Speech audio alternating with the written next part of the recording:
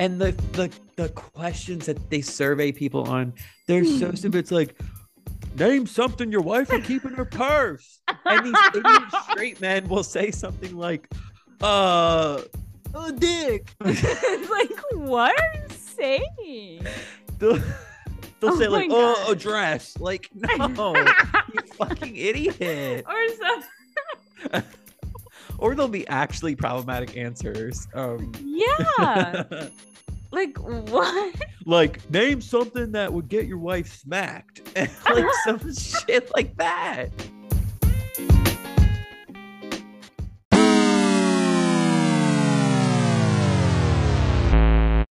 Hey, Hey, hey. hey. Something I wanted to tell you before we started hitting record that I've noticed. It really shows like the change Well, of well, seasons. hold on. We What? already hit record, so Yeah. you said What did I something I say? wanted to tell you before we start hitting record. I meant like I wanted to tell you this, but I'm telling you now, now that we're Oh, recording. okay. It really shows you the change of seasons because I remember it feels like it wasn't that long ago where when we sat down to record at 8:30, it was still light outside and now it's completely You're dark. right. You're right. I just realized that as well. Yeah. I don't know why I noticed that today. Maybe compared to last week, this is the first No, time it felt truly dark, but there's like it's I like would not have dark. noticed if you wouldn't have said anything. And I Wow. see I love unpopular opinion, but I love the darkness. That sounded dark. Ironically. I I get excited when we're getting to this time of year where we're getting less daylight because I like a good day that ends at like 7 p.m. That's why like October is the best. Nighttime needs to come at 7 p.m. I feel like that's a perfect time for nighttime. And I do not like the whole getting dark after 9 p.m. thing we get in the summer. I do not like that. Interesting. I kind of like it. I just, I need my vitamin D. I'm mentally Uh, ill, so. well, there are some days I don't go outside. So I will say having a dog makes it very easy to go outside every day, of course. So that's kind of that's nice. true. But I probably wouldn't go outside every day if I didn't have Shuri, TBH. I think it's just because well, I don't like calling myself lazy because I don't think I'm lazy. Like I do yoga almost every day and stuff like that. But I think it seems like such an effort to go outside just to go outside. Right. So Sometimes there's just no need. exactly. And I feel like I like having a destination. So I don't like just going on a walk just to walk. I feel like I need to stop for coffee on the Right. walk and then, And then you end up spending yeah. $5 at Starbucks and you're like, why did I do this? Yeah. Yeah. So I feel like once I have a house with a yard, I'm going to be outside all the time because I could just literally walk outside and sit on a chair. But here I have to True. go down to the first floor, leave my building, walk to a Ugh. green space. But Yeah. I actually did do that today. After work, I went to the park and I read my book. You read your little book? And it was a weird mix of emotions because it was such a beautiful day today and I was having such a nice little time just sitting in the grass in the park. But the chapter of the book I read was so incredibly sad and depressing. I Why do had you to always read the most depressing books? Like, read I'm something enjoyable. no, Nobody's. I'm almost halfway through this 800-page book at this point, so I it will be getting finished. I think it's just going to get sadder and sadder as it goes along, though. Oh my God. Anyway, we should get into the meat of this episode, Ew, don't say and meat. that's what people say when you get into the thick of it, meat of it. I don't know. Ew, I don't like that. Anyway, we're not having a regular episode today because I texted Ilya yesterday and I said, I feel like there's nothing special that's happened. Like, certainly not enough to talk about and make a super great episode for whatever reason. Maybe it's the doldrums of summer. But I was like, we should have an anti-media moment special, like we keep hinting at. We should give the people what they want because that would be fun. And we could just be hateful the whole episode. We are, we love being hateful. Yes, we are going to have a regular media moment at the end as normal. So we will end with Yeah. positivity. I'm assuming the thing you have to talk about is good because my media Yeah, moment is mine's good. positive. You took away my edit on the outline. Yeah, I did. Yeah, None of that. I None changed of your book that. title into porn book. Okay. Thanks for giving away my media moment, which you Eh, always do. People don't know what that is. There are lots of porn books out there. Oh my God. Okay. Anyway, so we're going to talk about movies we hate. I tried to focus mine on films that I feel like people generally love that I Oh, do not love, interesting. Interesting. and then TV shows that make us cringe, artists whose music we don't like, not necessarily the artists themselves, but that could definitely factor into it. Mm-hmm. Celebrities we don't like for literally no reason. Maybe Yeah. there's a reason, but for the most part, there's no reason. Yeah. And then a segment on books, bad books, because Ely wanted to talk about bad Bad books, and I books. thought of a couple of bad books too. So I want to I'm participate. glad. Yeah. So should we get started? Let's talk about um, movies we hate. Who would you like to start? well, I feel like one of mine connects with one of yours, so why don't you start and then we can just start talking about them. Okay, I want to start with two films. I think you've seen the first two, right? The first two I'm going to talk about. Actually, I haven't seen either of these. Oh, interesting. Okay. Hmm. Well, I want to start off by talking about two films that I feel like everyone, like the critics, cultural consciousness, everyone Yeah. loves that I do not love. And that is Call Me by Your Name from 2017 Ugh. and La La Land from 2016. Ugh. And Call Me by Your Name is interesting because I see it's gonna make an appearance later in some form. Yeah, one of the reasons why I haven't seen the movie. Interesting. Okay, so let's get into it. The problem I have with Call Me by Your Name, problems I have is first of all, there's a cannibal in it. Okay. Can we just say that has no impact on the movie itself? No, I know. I'm just joking, and we didn't An even know that alleged at the time. cannibal. I feel like we're safe if we don't say alleged. Wait, have you seen the trailer for that documentary they're making about him? It's like explosive, and he's just like living his No, life like as if that's not what's it happening. And called? I'm Like the like, Hammer Diaries or some shit. something like that. I don't think that's what it's called, but it's something. I don't know. I would watch it Army if it Hammer. wasn't on Peacock. I'm not Yeah, signing up for no just Peacock. yeah. Peacock is dying for I people to don't sign up. even know anybody who has Peacock. Like this if you have Peacock. Comment your username and password down below. You're funny. Okay. Anyway, legitimate reasons why I don't like this Okay, film. yeah, yeah. And if you want, maybe you could talk about the book now since you have that perspective. Yeah, sure. Okay. So I feel like Elio and Oliver, Timothy Chalamet plays Elio and the cannibal plays Oliver. I feel like they have zero chemistry. For those of you who don't know, this is a gay romance set in Italy in like the mid 80s. I feel like they have zero Elio is chemistry. also a teenager and I will be getting to okay. that. Yeah. Okay.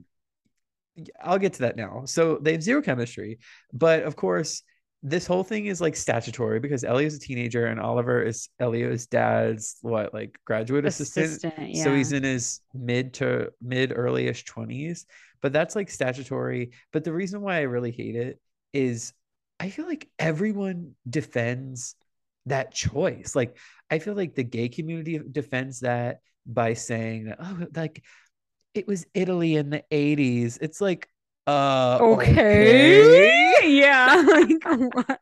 Does that make it okay? Yeah, but not just gay people. I feel like just people defend it. And they're like, oh, this is the time period. And I get it, like things were different in different time periods, but like let's not act like this is like 1792. This Yeah. is No. 40 years ago. 1792. This is Yeah. 40 years ago. And at the time the film came out, it was less than 40 years ago. So I just think that that's a bad take and it's stupid. And the fact that they have no chemistry on top of that, it just like brings the whole thing down. And yeah, it's pretty. It takes place in Italy, and Luca Guadagnino I feel like directed that's why it. people like it because of the aesthetics. They're like, oh my God, this movie's so aesthetic. I mean, don't get me wrong. I'm not the person. Well, I should say I've been a person in the past and continue to be a person who You're can a person. enjoy. I'm a person.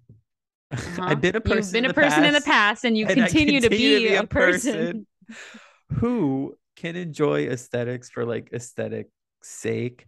I feel like Sure. Euphoria season 2 is a great example of this, where I would say I still love the second season, even though a lot of the storytelling was bad, but like it's such a like beautifully made show. So I get Mhm. that, but I feel like everything else outweighs it. And they have no chemistry. And I feel like this is why we should stop casting straight men Ugh, to literally, I'm play so queer over straight men men. unless you're Heath Ledger and Jake Gyllenhaal and Brokeback Mountain, because I feel like they set the standard of how you could do it, and literally no one has even gotten close to topping their performances in that film.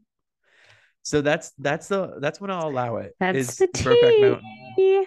And I just think it's bullshit. And it's clear too. It's like when you cast straight men in these queer roles and they have contracts, of course, they're going to sign the contract saying, oh, we'll only go this far. And so I think it's bullshit that the main like Oh, plot point of this film is that it's two gay men falling in love supposedly, and yet the actual full sex scene we see with like humping and shit is a straight sex scene. And when they finally Elio and Oliver, when they have that moment where they get intimate with each other, all we see as the audience, the furthest they get is they take their shirts off and kiss, and then the camera pans away and it's over. And it's not because I'm like a horn dog and I want to see them like get naked and hump each other, but I just think in context that's not a good look. I think it's stupid. very dumb. So those are Those are your um thoughts. those are my thoughts. And I also wanted to say, in regards to statutory, it would be maybe a little bit better in context if the film itself held Oliver to account, but it doesn't. But it Like the whole thing doesn't. is just romanticized, which makes it worse. It's like, Yeah. So, what are your thoughts on the book? um, You don't okay. like the book? I didn't like the book mostly because I was like, again, I was like reading it and I was just like, are we forgetting that like, uh, uh wait, I keep forgetting now which one. Oliver is Armie Hammer and Elio is Timothy Chalamet. Yes. I was like, are we forgetting that Elio is literally a teenager?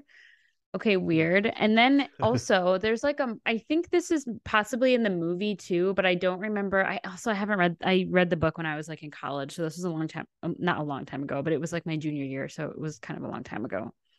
And there's like a point in the book where you think that it's like almost over and you can like obviously visually see that the book is almost over. And that I read the book after the movie came out, but I hadn't seen the movie. So I kind of knew how it was going to end. So I was just like waiting for that so I could like wrap it up and be like, all right, I read this book.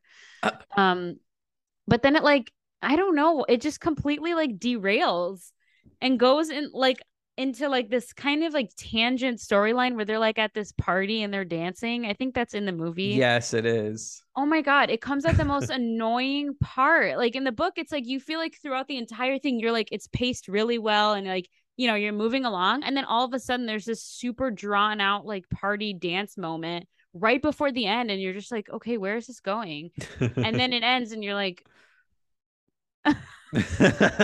I was just, I was getting very irritated. I think I like stopped reading it at the dance thing, and I was just like, I need to put this away because it's pissing me off. Like, it was just like I but like, keep flipping the pages and they were still at the same party. I was like, let's go. Like it just completely it stops your momentum and you're like, can we finish? Let's wrap this shit up. Like it's so stupid. And I will say something, even though the movie had already come out, nobody was talking about the like peach scene. So when that part Oh, came the up in the peach book, scene. I was like, my jaw hit the floor. I was like, what am I reading? This is why I See, don't like reading books about men too. oh, I just can't. Y'all are. I mean, do you, literally, or do do a you? peach. Yeah, but like, I don't know. I was like, did I really need to read that? And see, the fact that the peach scene in the film, again, that took up more screen time than the first time these two men made love to each other. He Isn't made that love to bogus, a you fruit guys? for more Yeah. than he made Isn't love. that bogus? I'm just saying. I think that's bogus. Yeah, yeah. So it happened, and then I kept going, and I was like, where is this going? I wish I could go back to that moment and like see what I looked like when I was reading that for the first time, because I truly had no idea that was coming up. I had nobody warned me. I had no idea. And then part came up and I was like, he did what? You did this for what? Yeah, no, but literally for what? I don't know. I don't know if it was supposed to symbolize something. I don't know. Well, But that was my biggest qualm with the book, was the pacing and the whole fact that it's like statutory. Yeah. It just yeah, it seems not a like fan. yeah, it seems like we're both not fans. It's disappointing because the director of the film, Luca Guadagnino, I love all of his other films. He has a new film. It's funny actually. He has a new film coming out this year with Timothy Chalamet and Taylor Russell, who was the teenage girl in Waves that we saw together. Oh. That's exciting for her because I think she's talented. But anyway, No, I like her too, and but with Timothy Chalamet. well, here's the funny part.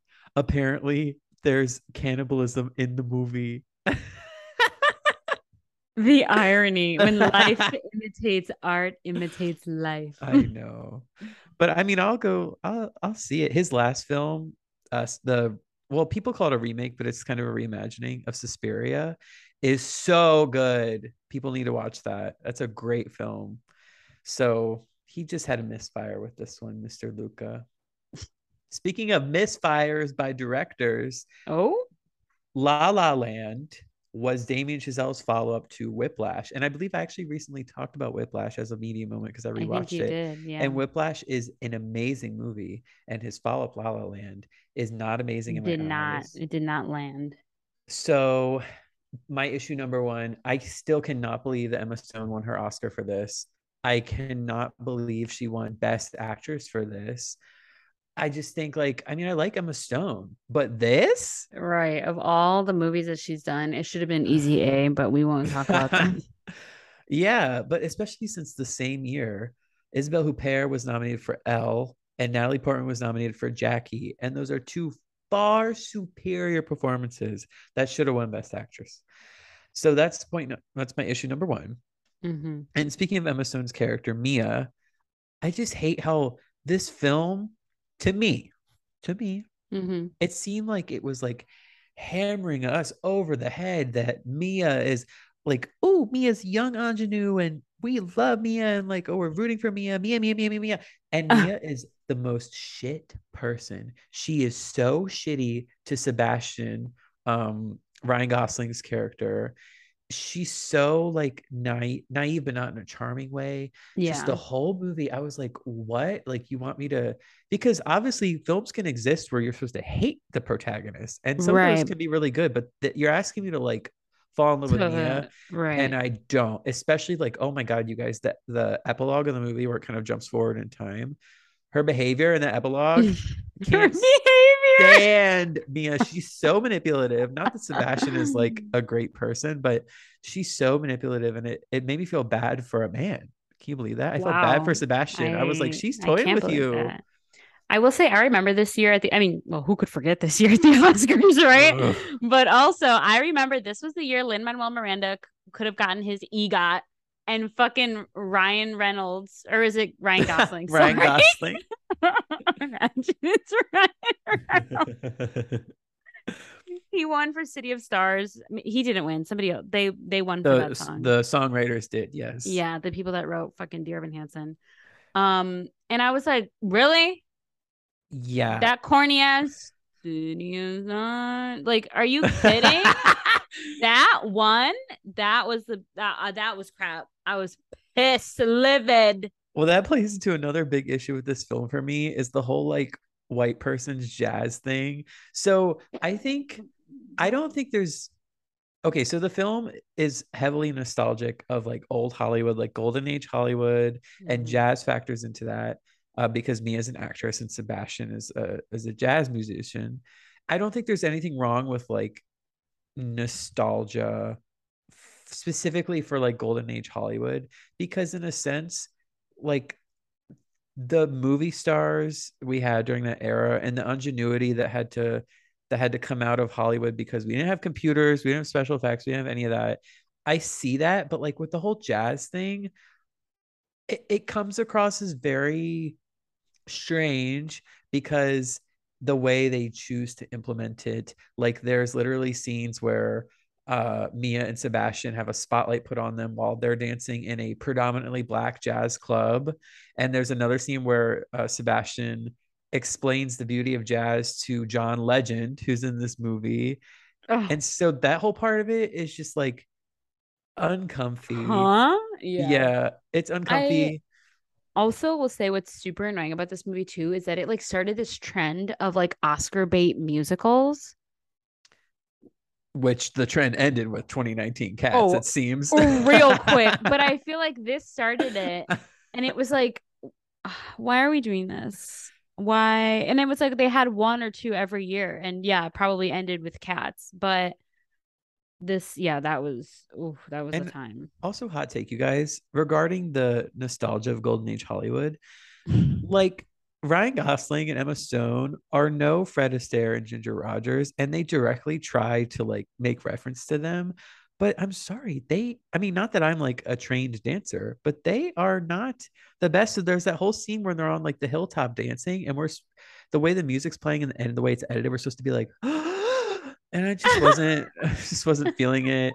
The film, another issue is that I feel like it glamorizes being an unemployed actor. Like it insinuates that everyone's just kind Yeah. of waiting their turn. But as we know, that's not That's what not that's why so happens. many people end up living on the streets Yes, in Los Angeles because they think they can just exactly. move there and like Those make people it. are failed actors. Like it's really sad. And so for this movie to just suggest that, like, oh, it's fun being like a struggling actor, I'm sure it's not. And then the cherry on top of this shit Sunday is this brain dead notion because Mia's big break is that she gets an audition. She sings a song, and the audition is they want to cast an unknown for a big Hollywood musical that they're going to rehearse and shoot in Paris. And they're casting an unknown for this. And so the fact that she just shows up to this audition, sings a song that isn't even that good, cast on the spot to rehearse for a big time musical in Paris. First of all, you wouldn't rehearse in Paris. That would cost way too much No, money. that would be You would stupid. rehearse in LA and maybe shoot in Paris. And you wouldn't cast an unknown actress in that. As your So, lead. yes. And so the fact that that's her big break when I feel like she didn't even earn it, it made me Oh. dislike her character even more. Oh. I just do not like the movie. I Yeah, think no. if I had one positive to say, I think it's color graded very nicely. I like how the colors Oh, are saturated. that's nice of you. And That's generous. sure, they did a good job with that. It's a bright film. But other than that, mm-mm. Oh my 0 out God. of 10 is a bright film. And speaking of the Oscars, too, you guys, I literally almost missed the iconic Best Picture snafu because I was so mad when fucking Faye Dunaway said La La Land that I turned the TV off. And then Wow. I forget who I was with watching it, but they were like, oh, turn that back on. Turn it on. You're being whiny. And And you we turned turned it it back back on and it on. was And we were like, drama. and that was, let me tell you, very satisfying to watch Oh, because I I just will was never like, forget that. I was sitting there watching that shit and I was like, why is everybody acting so weird? And at first I thought it was like a bit, as we do with yeah. weird Oscar things that happen. At first I was like, is this like a bit? This is kind of like a weird timing. Like this is not the time to be doing silly shit. And then when they like snatch the card away from them and we're like, Moonlight won, you guys. Like nobody was listening. It was so chaotic. Honestly, the Oscars have just gotten that was the beginning of their that was the beginning of the end. But that was so satisfying to me because especially since Moonlight is a masterpiece and definitely And you deserved to love that win, movie, yeah. I was just like laughing at La La Land. And you could see Emma Stone in the background being like, "Oh." That would have been me. I would have been like, oh. Like I feel like especially as the actors, they really don't have stake in that particular award. They're just standing there. So they can just be like And she already won her Oscar. right. She was like, I got my bag. I don't know about y'all. That was Anyway, funny. Yeah. let's ease into the whole DC discussion with one of your picks. I feel like we've talked about this, so we probably like really don't need to go like super into it. But oh, I think you guys already know. I've like popped off about this movie multiple times. This will get my blood boiling. I fucking hate. I hate Wonder Woman. Fuck that movie. Literally, you guys, why were y'all losing your shit over Wonder Woman? I thought I was tripping.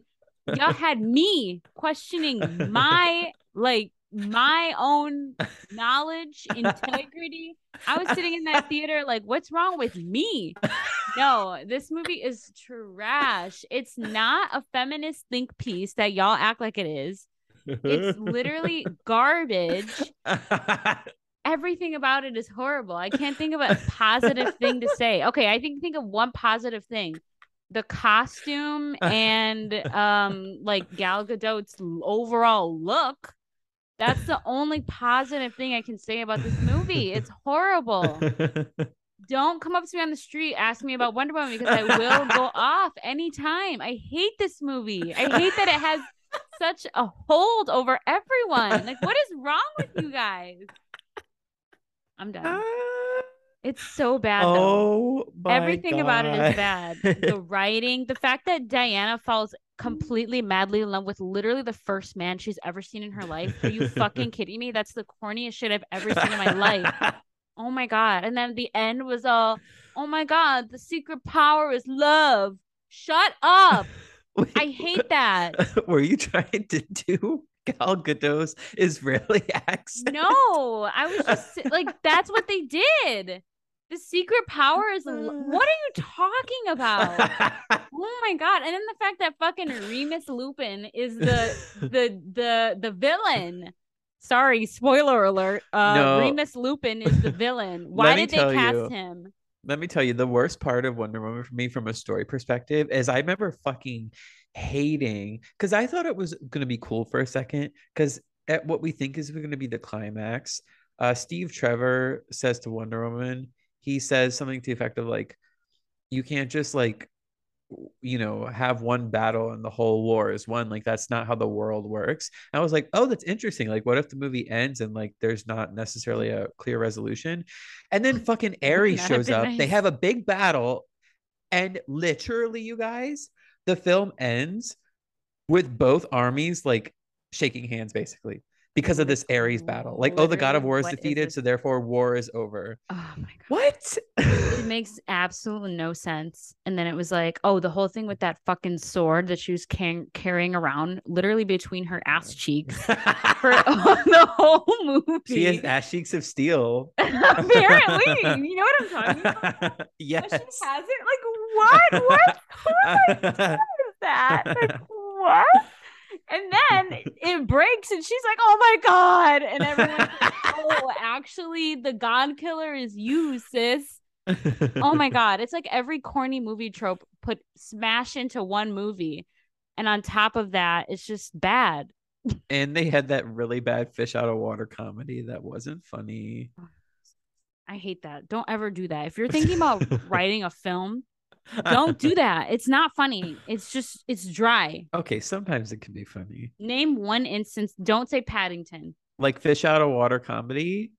I literally was gonna say Paddington. Yeah, exactly. Don't fucking say Paddington. It was funny. Stuart Little, maybe.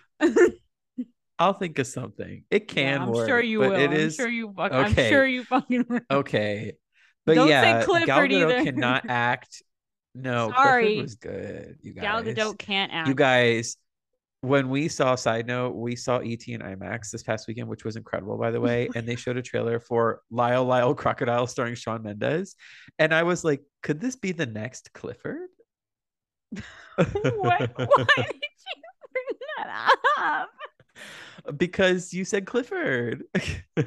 We went from Gal Gadot can't act, and then you said, you guys, we saw E.T. this weekend. I was like, oh, okay, yeah. Sorry. People who can't act. And then you were like, Lyle. Oh okay, sorry. Let's get back to that. Gal Gadot can't act, and it's truly bad. Like, I'm about to talk about the sequel to this film in a second, and it somehow got worse. It somehow got worse. It got way worse. And honestly, it got worse in the sense that it was like, it wasn't even like subjective. Like, it was just like, this is straight up bad. Can we call out the fact that on the outline in all caps you put Wonder Woman and then like 15 exclamation marks and then also in all caps, fuck you, Diana. I literally hate that movie so much. I think what makes it more annoying is that everyone and their mother was like, oh my God, Wonder Woman is the film. That's what I'm saying. They were acting like it was a fucking feminist think piece, and it was not. It was the opposite. It gave written by a man vibes. You know what? It literally was written by a man. Exactly. Yeah. You know what I think it was? I think that because it was summer 2017, and I really think like libs just needed a win. And so all these critics and the general public were like, you know what? We're in the drolls of the Trump presidency. Feminism is hot right now in terms of Feminism still is like feminism was still in the era, you guys, where you would buy shirts that said feminist or something like feminist. that Yeah, shit. And it's like if so they when would this have came dropped along, a black film in the middle of June 2020 because they can. yeah, and Wait, I'm when sure they did would Judas have and the if there Black wasn't a Messiah come out? pandemic. That was Oh, February 2021. Yeah. Oh, hmm. wait. Sorry, another side story, just because I feel like it's relevant. So the movie that I'm going to be talking about for a media moment, I saw last night.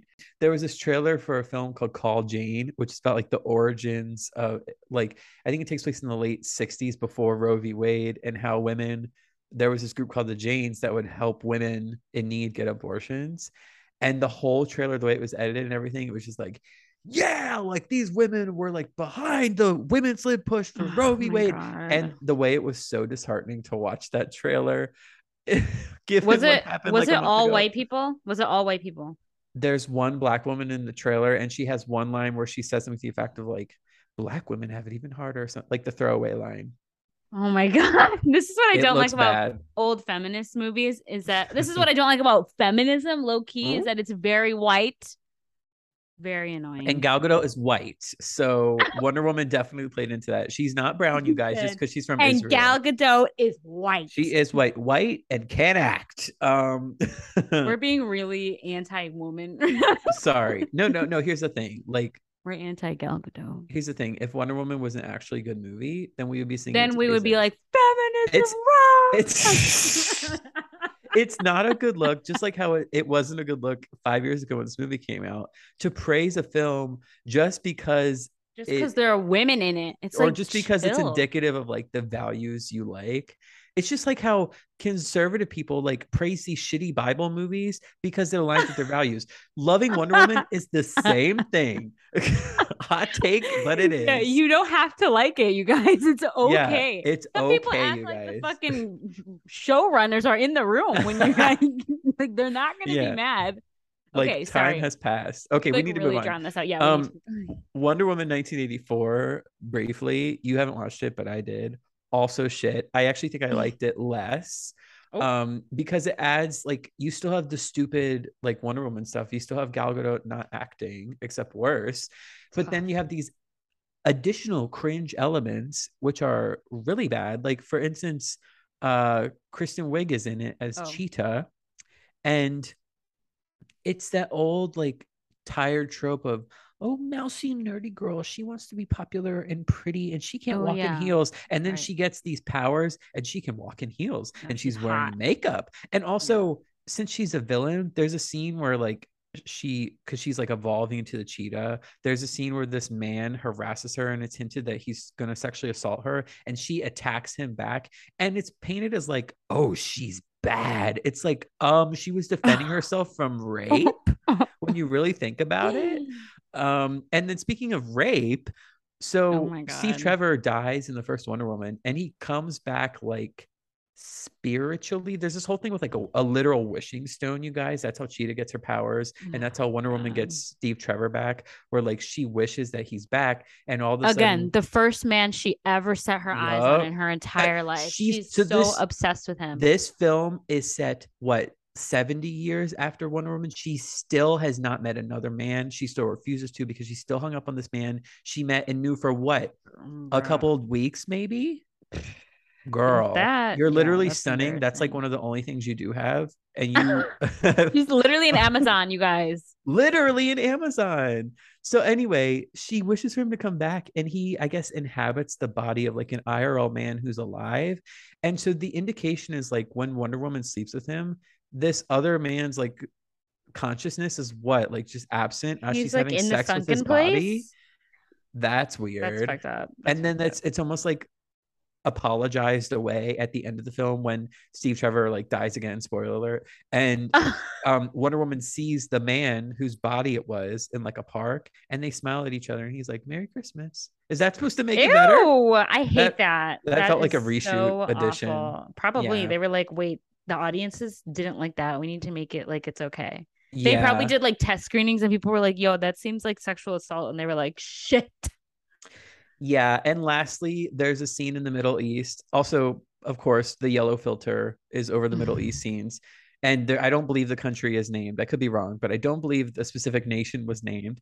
But there's war going on there, and Of Wonder Woman course. is there, and she saves two little young Middle Eastern children who are about to get run over because they're playing in the street. She saves them, and that just is icky because IRL Gal Gadot. Why did I just say her name like that? I don't know, Gal dude. Gadot. Is it Gadot? Godot? I don't know. I give Don't up. know how to act. That's for sure. She in real life is a supporter of the IDF because, of course, she's Israeli. I feel like everyone who's Israeli supports the IDF. Um, she has been in support of specific attacks that have murdered innocent children. Mm. So the fact that there's a scene where she's saving children in the Middle East in this film, Very confusing. that's what we call cruel irony. Oh, okay. Anyway, We spent a so lot of time talking about that one movie. yeah, I'm not going to talk about more DCU films because they're just We not. if you want to know how much we hate them, you could probably watch any of our last like 3 or 4 episodes. We've spent some time talking about how the DCEU is just running itself into the Yeah, ground before it's even really started. Suicide Squad is trash. Batman v Superman is an awful bloated mess. Justice League, I did not even watch the 4 hour cut because I don't fucking care, but the original cut was so bad. The best DC films are the ones that aren't in like the formal timelines, like the Batman and Joker. I mean, Joker was good. It wasn't like amazing like everyone says it is, but they don't even take place in the timeline like the main one, and that's what makes them good probably. So Probably because they're not trying to do anything. They're just trying to be good movies. yeah. Anyway, Mm. we have one more film each to discuss. I guess Okay. yours technically is two. We want to talk about it? Oh, sure. Okay. So mine are I will admit throughout this whole thing I'm like a little bit vague because I feel like a lot of things could fall under this category. Okay, the last ones that I want to talk about are the Pitch Perfect movies that came after the first one. I think there was Ooh. like two more. Yeah, there was two. Oh my God. This is also one of the reasons probably why I think spoiler alert, Haley Steinfeld is in my celebrities who I dislike for no reason. I think it's because of her character in the Pitch Perfect movies because she was so annoying. The best part of the second movie was when the Green Bay Packers showed up. I don't even know the premise of the third movie.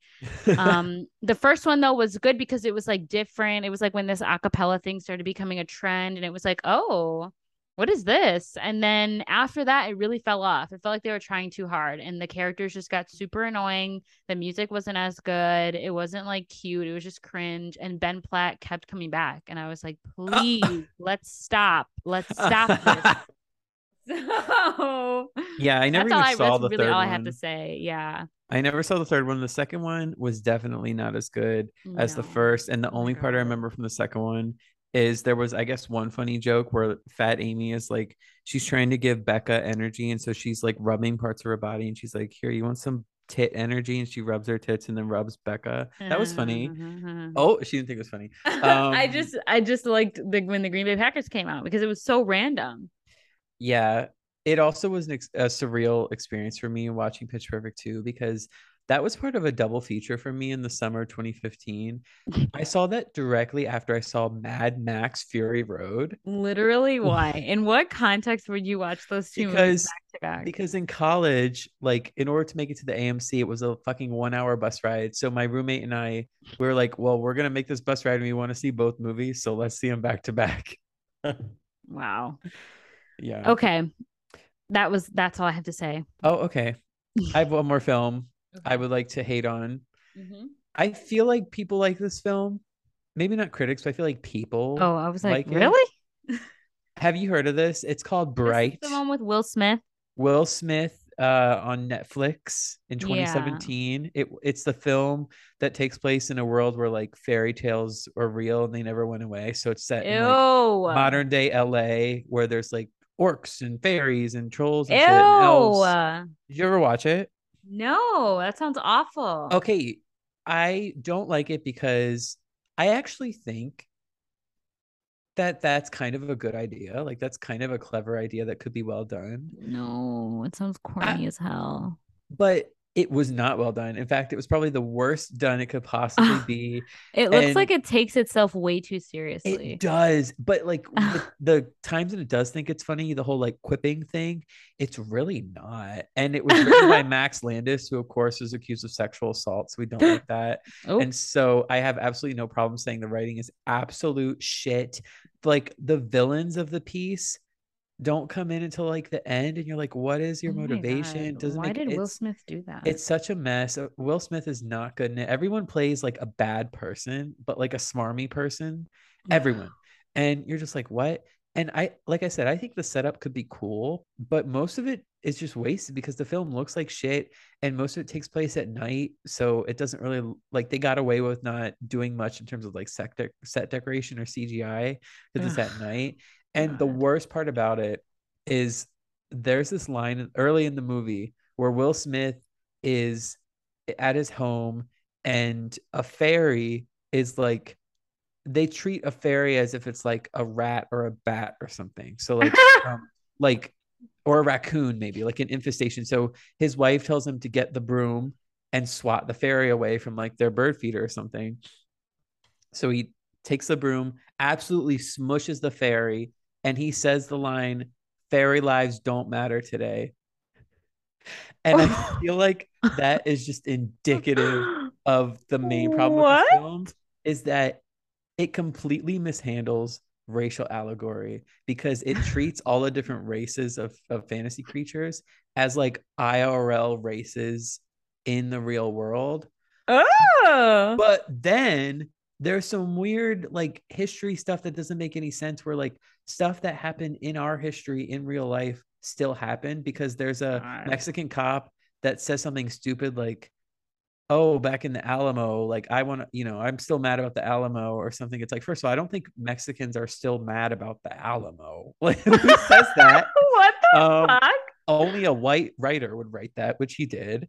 And then second of all, it's like, Oh my okay, well, stuff like God. the Alamo and if stuff like slavery still happened, there's no addressing, okay, like where did trolls and elves factor into that? Like, if you're gonna make an I'm allegory that they're shocked. races, it was so mishandled and so stupid. And I think about this movie to this day when I'm like, what a fucking wasted opportunity, and it's just shit. I'm honestly shocked that this movie made it so far as to like be uploaded onto the internet. And to the point where Will Smith actually said the line, "Fairy lives don't matter today." Oh God. Imagine Anyway. being in the writer's room and being like, now hold on. What if? What if? And hear me out.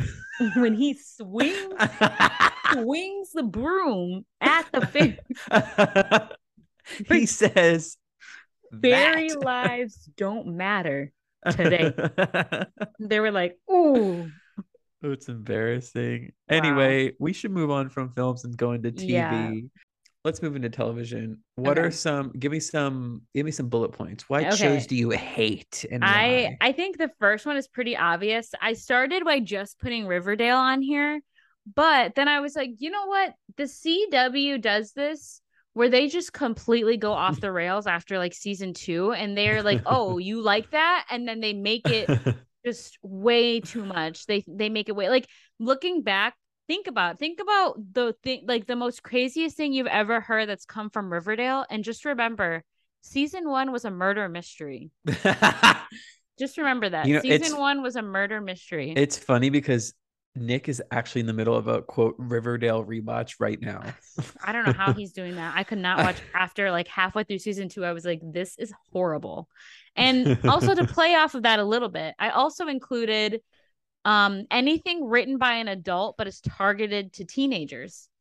That's awful. I have Okay, a not problem. always, not always. Okay, hold on. I have a problem though with adults trying to write as teenagers and clearly not giving the actual teens involved in the process like Oh, enough okay, yeah, say yeah. because like their dialogue would be like, "That's Cap." Oh, like I can't. It's so annoying. I don't want to listen to that. That is not how young people talk. Or if it is, maybe I'm just too old. Maybe I'm too old to be watching these shows, but I can't. I've seen clips from that show on Amazon, The Summer I Turned Pretty, which is by the same author, Jenny Han, who wrote the 12 The Boys I've Loved Before series. So I was like, ooh, maybe I'll watch that show. And then I saw some clips on TikTok and I was like, ew, I'm not watching that. It's horrible. So that bothers me. And then really quick, I just had to give a nod to Pretty Little Liars. Another great example. I would say the CW and ABC family, now known as Freeform, they do that thing again after season 2. They're like, oh yeah, you like that? And then they completely go off the rails. And it's like, I don't like that. I like what you did the first season. And then they do too much. Robin is quaking right now because she loves Pretty Little Liars. Sorry, Robin, but you have to agree that they went off the rails at some point. With that show, I don't even know where they got lost because it was a very slippery slope. It was like all of a sudden, I don't know what the hell happened. And I see here you have a bullet that says any talent competition show after 2010. Yeah, because I saw that you have one talent competition show that I totally agree. But then I started thinking about it and I was like, honestly, I feel like there was this era in pop culture where talent competition shows were hot. They were like So You Think You Could Dance, American Idol, The Voice, like The Voice, like the best thing on television were those talent competition shows. And now I feel like even some of the same shows, it just is not, it's not good anymore. It's very corny. It's so corny. Yes. And it's like every 2 days they come out with something different. And it's like, who thought about that? Who thought of this? Who came up with this? Yeah, but specifically America's Got Talent. I just hate it. Feels almost like it feels like gladiatorial, like, oh, let's all go watch these people either fail or like, I guess, do good. I'm not even gonna lie to you. If I see a clip from that show and like, they have a huge audience. Yeah. I think lowly of every single one of those audience members because I'm like, y'all actually wanted to show up for like an hours long filming of this fucking talent show. Like you honestly wanted to show up, and then the judges have like little to no merit. Fucking Howie Mandel is on the. Oh my god! He could be on my list of celebrities I dislike. Every single time somebody has like a sob story, oh, my brother died, gold buzzer. And immediately. It's just stupid because I just feel like the way they frame their whole it's just stupid. I just don't like America's Got Talent. No, I agree. And that show in particular has a lot of drama, racial drama. Oh, it does? Oh my god, yeah. Is Gabby Union still on that show or no? Oh, yes. We talked about this. We did. We talked about this last year. I remember that. That's some drama. That's why a lot of Black people don't like Terry Crews because he basically was like blaming that whole situation on Gabrielle. Oh. And we were like, no, Terry Crews. I have a question. Do Black people like Steve Harvey? I don't know. I feel like he might be. I feel like he's a white person's Black person. Okay, because I hate Steve Harvey, and it's a big reason why at the top of this list I put Family Feud. I don't know. Is it racist for me to hate Steve Harvey? No, it was racist for me to say that there's like white people, Black people. I feel like it's not. I feel like it's a thing. Do you know what I'm saying though when I say that? I'm not a Black person, so no, but you know what I'm saying. Like, let me think of someone. Hold on. Honestly, kind of Will Smith before he smacked the shit out of Chris Rock at the Oscars. White people love Will Smith. Sometimes Nick says not all skin folk are kinfolk. Yeah, okay. I think that's what I'm trying to say. I think that's kind of what I'm trying to say, but maybe not. There's some Black people that white people are absolutely obsessed with, and then Black people are just like, sure. And I feel like Steve Harvey's one of them because he's not that funny, but white people think he's absolutely hilarious. Not funny. Oh my god, he's so not funny. Homophobic. And I just hate that show. I hate that show. Like, unfortunately, my mother loves to watch it. I will leave the room if she turns it on. And she knows at this point that I do not like that show and that she will actively not put it on when I'm around. It triggers a fight or flight within me because it's a combination of Steve Harvey not being funny, all these fucking people that go on the show thinking they're so funny, like yuck. Oh my god, I'm gonna say turkey for this, even though it's like use your fucking brain. You're trying to win money. Also, you know how there's like a thing how like straight people humor is just talking about how much they hate their spouse. People do that all the time on Family Feud, and it's not funny. Stop doing that. Funny. And the questions that they survey people on, they're so stupid. It's like, name something your wife would keep in her purse. And these idiot straight men will say something like, a dick. It's like, what are you saying? They'll Oh say like, my "Oh, a God. dress." Like, no, you fucking idiot. Or so Or there'll be actually problematic answers. yeah. Like what? Like name something that would get your wife smacked. Like some shit like that. It's so antiquated. I just imagine being the like one of the 100 people that were surveyed. Like I'm imagining No. somebody comes up to you and they're like, name something you don't want to see when you walk into the house. It's like, I need them to start doing more interesting survey questions. Like I need it to I be feel like like they're getting way worse with time. They're getting completely off the rails. Like, and sometimes I feel like they're asking questions to like elicit certain answers that are wrong. You know what I'm yes. saying? Like the questions they ask, it's like, okay, you're trying to get a sexual response. Oh, name something you want your wife to do to your face. Of course, Sit that on guy was gonna it. say sit on it. Like, Ugh, god damn. what else do you want your wife to do to your face? Touch it? And then the women will be like kiss. Like it's so I need them to ask like actually interesting like I want them to be like we surveyed 100 gay men and asked them what red flag would make you leave a grinder hookup or something like that. I think you just want a gay family. Ew. Maybe.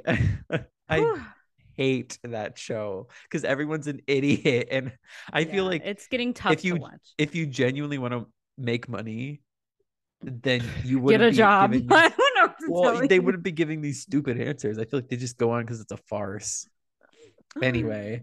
And another show I put down is Dr. Phil, which I'm not going to say much on because I our season 1 episode Exhausted by Reality TV I actually talked about Dr. Phil quite a bit and this is another show my mom loves Dr. and Phil? Debbie. I'm just very uncomfortable with the whole like mining people's personal problems for entertainment and this fucking doorknob thinking that he's like the end all be all on what people should do He's when not even a actually he's a yeah. doctor, Is but he though? he's like for instance he was anti-mask during the pandemic, so You that's guys literally something fuck Dr. Phil. until it interfered with his production, of course.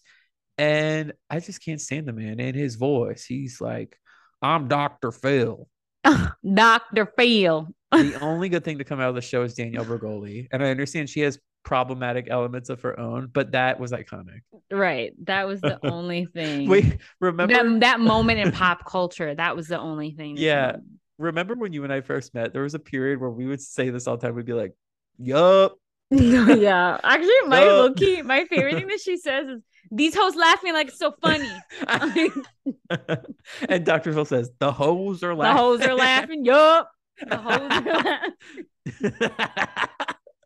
So yeah, I love that was part a of great Dr. thing to Phil. happen. Yeah, that was a great thing to come out of the show. Yeah, and then you have one more Oh, show. this do you know is this Ryan Murphy? Hold on. It is a Ryan Murphy production. Okay. Yes. You know what, Ryan Murphy? I'm on your ass. I'm gonna get your ass. The politician. Don't ask me why I was compelled to watch this show. I must have been like at my fucking lowest. I watched this when it first came out too. I was ready to go. I was like, okay, this is interesting. And it was not good. There's a moment where one character poisons another character with rat poisoning. And these are children in high school competing for a class presidential race. Let's remind ourselves. These are children in high school competing for a class president race. And Ben Platt's character is convinced he's not going to get into Harvard or become the president of the United States if he doesn't win this class president race. That's so stupid. Here's 2 things I will say that were positive that came out of this show. One, spoiler alert, what actually happens is he wins by default because the girl that actually beat him withdrew just to like be petty. And I love that. That's a fucking serve. I love that shit. And then 2, Ben Platt's cover of the song River is actually really good. So It wasn't that show canceled, but it was supposed to be like each season was like another race he was running. Like, wasn't season 2 something in college? Yeah. So the end of the show ends with him. Oh, this is the other thing. It does this crazy ass time jump in like the last episode where they're all like about to graduate or like recently graduated from college. Ben Platt's character ended up going to like NYU or something, which I'm so sick of TV shows treating NYU like this disgusting trash school Uh, when like the other option is an Ivy League school. It's like, what are you talking about? NYU was NYU is literally filled fucking with elite. elites. Yeah. Elite. Yeah, Gossip Girl did the same thing. They were like, going to NYU. And it's like, what?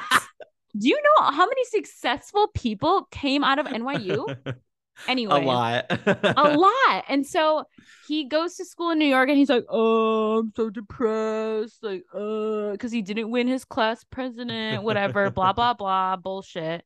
And then his friends basically convince him to run for some local, I don't even know what it was. It was like a local level election. He had to beat this woman who's been like reelected 1,000 times over. And honestly, it's actually kind of fucked up because like the one thing they have on her is that like she's in a throuple and they're like acting like that's like the most disgusting, awful thing that somebody could do. And it's like, Ew. like looking back after I watched it, I was like, is that so bad? Like, really? No. It's not. And it's like a really happy relationship. Like, it's so stupid. It's ridiculous. Don't watch that show. Yeah, there's only 2 seasons. I think they just stopped it because it's awful. Just listen to Ben Platt's cover of River, I guess. That's the only good thing I honestly can say that I enjoyed from that show. I never watched it and do not plan on watching it. I hope you don't. Yeah, Ryan Murphy, I'm after you. The trauma that I have simply from watching his content, I it's too much. Bro, I know. I'm rewatching You're Glee rewatching episode Glee. by Yeah. episode. Yeah. It's a lot. So I had one more just like bullet point for TV shows. I don't like shows with laugh tracks unless they're like nostalgic shows like That's So Raven, because those are part of my childhood. But other than that, if there's a laugh track, and I'm glad they're going out of Adult style. shows. I feel like it's adult shows that with have laugh tracks. Big Bang Yeah. Theory. It's like you're not funny. Yeah. No, I agree. They're going out of style. And I feel like now that I have shows that I like that are genuinely funny, like New Girl, fucking hilarious, like ensemble type of comedy in comparison with Friends. It's like the laugh track is annoying. Like I wish they would re-edit Friends and remove the laugh track, which I know they can't really do because it was filmed in front of a live audience. So some of it is real laughter. But I wish I could. Yeah, I'm kind of hating it. Ugh. Okay. Well, let's get on to music. I feel like I could go through mine pretty quickly to save on time if you want me to. I mean, yeah, do your thing. This is the music. The artist. This is an artist whose music we hate. Yeah. Yeah, but it's mainly the music. Ed Sheeran is at the top of my list. I know you hate Ed Sheeran. I just think I don't like how some people like factor his looks into this, but I do think he like tries way too hard to sound like sexy in some of his songs. But then when he's trying to sound earnest, it's like he's like earnest. way soft, and he's like, I'm gonna build a Lego house. But no, I more so hate like the new stuff. Like, what's that song? Is it Perfect? You are perfect or some shit. Was that the one he duetted with Beyonce? Just shit like that. It's like so earnest. It's like there's no like. It is like it truly throws me off how he can like switch up his tone. He'll do like that, like really soft ballad type shit, and then he'll be like rapping in another song on the same album, and I'm like, huh? Like if you listen to Divide and then his album after that, which was his collaborations album number 6, the vibes are so different. He actually has a song with Eminem and 50 Cent, and it's like, what? Ew. Yeah, least favorite Ed Sheeran song is Shape of You, because again, it's that like trying so hard to sound. No, it's like trying so hard to sound sexy, and it's that like tired ass like beat that was supposed to be meant for Rihanna, which would work a lot better. But Ed Sheeran, and I hate that's like one of the most successful songs of all time. I hate it. Moving on. It was really the era. Yeah, Camila Cabello. She sounds like a deflating balloon. Least favorite song is that song Bad Things. What song is that? She's like, I've been out of my head, I've been out of my mind. It's like it samples, that's an old song, but she samples that. She's like, I only want to do bad things to you, but she sounds like a deflating balloon. I also don't like Havana because she sounds like a balloon. Okay, you know what actually I do like? I don't like Havana and I don't like Camila Cabello, but I discovered that I feel like Camila Cabello was meant to actually be a like a Latin artist in the sense that she sings songs in Spanish, because the remix of Havana is all in Spanish. And Interesting. it's so much better. And you can tell, like, you can tell that it's easier for, like, her voice is just better for for Spanish language music. Interesting. Maybe in English though, flop. Trash. Next on my hit list, every One Directioner who's not Harry Styles, and I'm not sorry. Oh my I'm God. coming for all of them. Zayn too? Zayn too. Are you kidding me? Pillow Talk sounds like you're scraping nails on a chalkboard. I know Pillow Talk I do not like. He has so many other songs. No. Okay. And actually, I don't remember. You'll have to remind me which of the other Twinks sung this one. But my least favorite One Directioner song. Who sung that fucking Slow Hand song? I hate that song. It is so poorly written. That line, like sweat dripping down our dirty laundry. Are y'all fucking on a pile of dirty laundry? What does that mean? Oh my God, I love Niall Horan. Are you kidding? I know you. I figured you love one of them. No. I love him. I saw him in concert. And then, of course, there's Liam. That's a whole other thing. Well, break that down, right? That's a whole other thing. Yeah. And then, lastly on my list, this isn't a specific artist, but this new, we'll call it the ABCDEFU effect, TikTok style of music, turning like nursery rhymes into like punk girl songs. Yeah. Other examples. The girls have to stop. Other examples include Twinkle Twinkle Little Bitch. And literally, what is that? The song about he's a 10, but that whole oh my God. I hate this. It needs to stop. It needs to end. And I want to get your thoughts on this, because apparently some people say that this was Olivia Rodrigo's fault, like her style of music like brought this about. And I don't necessarily agree. I don't agree. Notice how Olivia Rodrigo is not on either of our lists.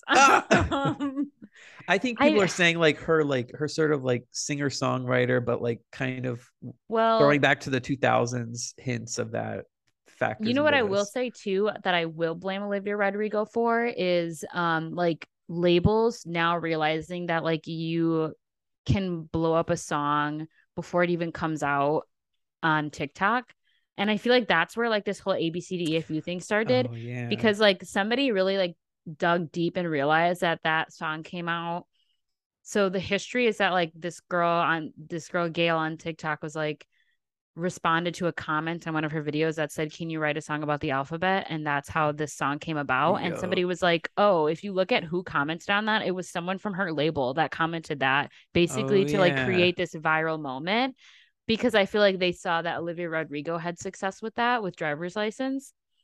And now that's like everywhere. Like every label puts pressure on artists to make their song go viral on TikTok before they release it, which is so stupid, because it's like, we can tell when you're just being annoying. So I feel like maybe that's it. But also the whole style, I mean, I don't know. I feel like she does it so well that I can't really say she's to blame, but maybe she is. I don't know.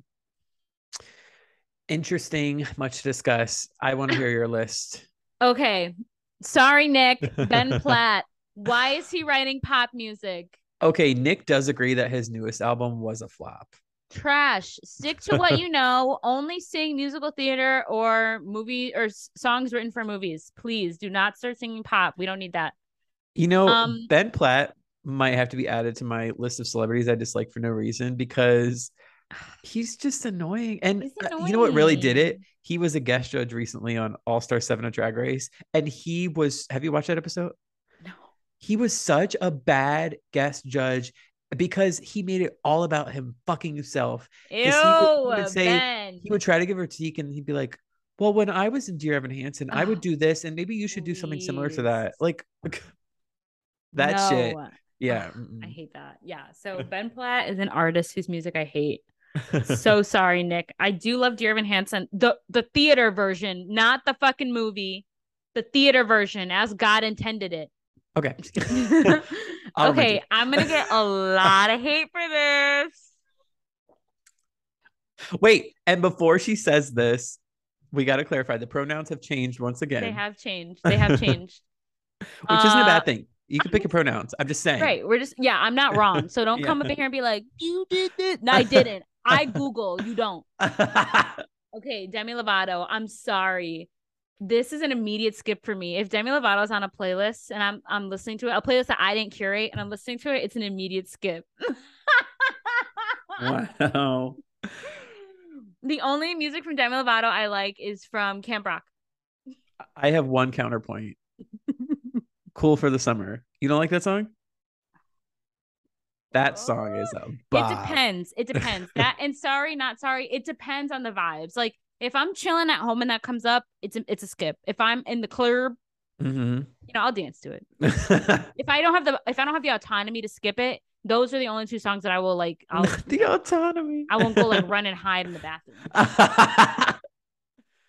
Yeah, I'm sorry. I don't like it. Okay. Any clout rappers from 2018? I feel like you remember we went through that era. Why 2018? Because it was in 2018. There was like this rise of every rapper, Lil this, Lil that. Like, shut up. None of you were good. Half of you were white. And it was just like, it's not giving. It's not giving. It's giving cultural appropriation. That's what it's giving. Was that the year? Steve and I think that was the year Freaky Friday with Lil Dicky and Chris Brown came out. Is it? I feel like Lil Dicky's the exception because I feel like he's satire. Like his music is not. I feel like it has. I don't know about that one, babe. That was 2017, I think. Oh, whatever. I don't know, but I don't know. I don't know about Lil Dicky. I think he is actually funny. Like he's a comedian, so usually being funny requires laughter. Oh my God. Okay. Well, whatever. Regardless, clout rappers from 2018. I think if you know the era, let's put that to bed. And then I might get a lot of hate for this too. Kelly Clarkson's music, I do not like. Another person who I will always skip, except for that one song in Princess Diaries. See, I don't know what that is. Wait, you must have been singing so high pitched because the Zoom picked up absolutely none of that. I just did a beautiful rendition of her song Breakaway. I thought you were muted because you were silent. Breakaway is a great song. I actually think her first album is good. Since You've Been Gone, Behind These Hazel Eyes. That song is so tired. I can't.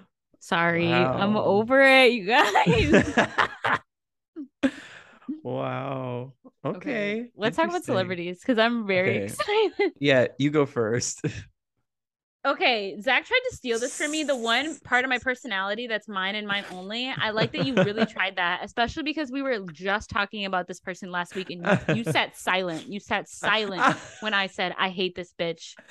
Sorry, I shouldn't say this bitch. Again, I have no reason. She's an adult now. I think you can.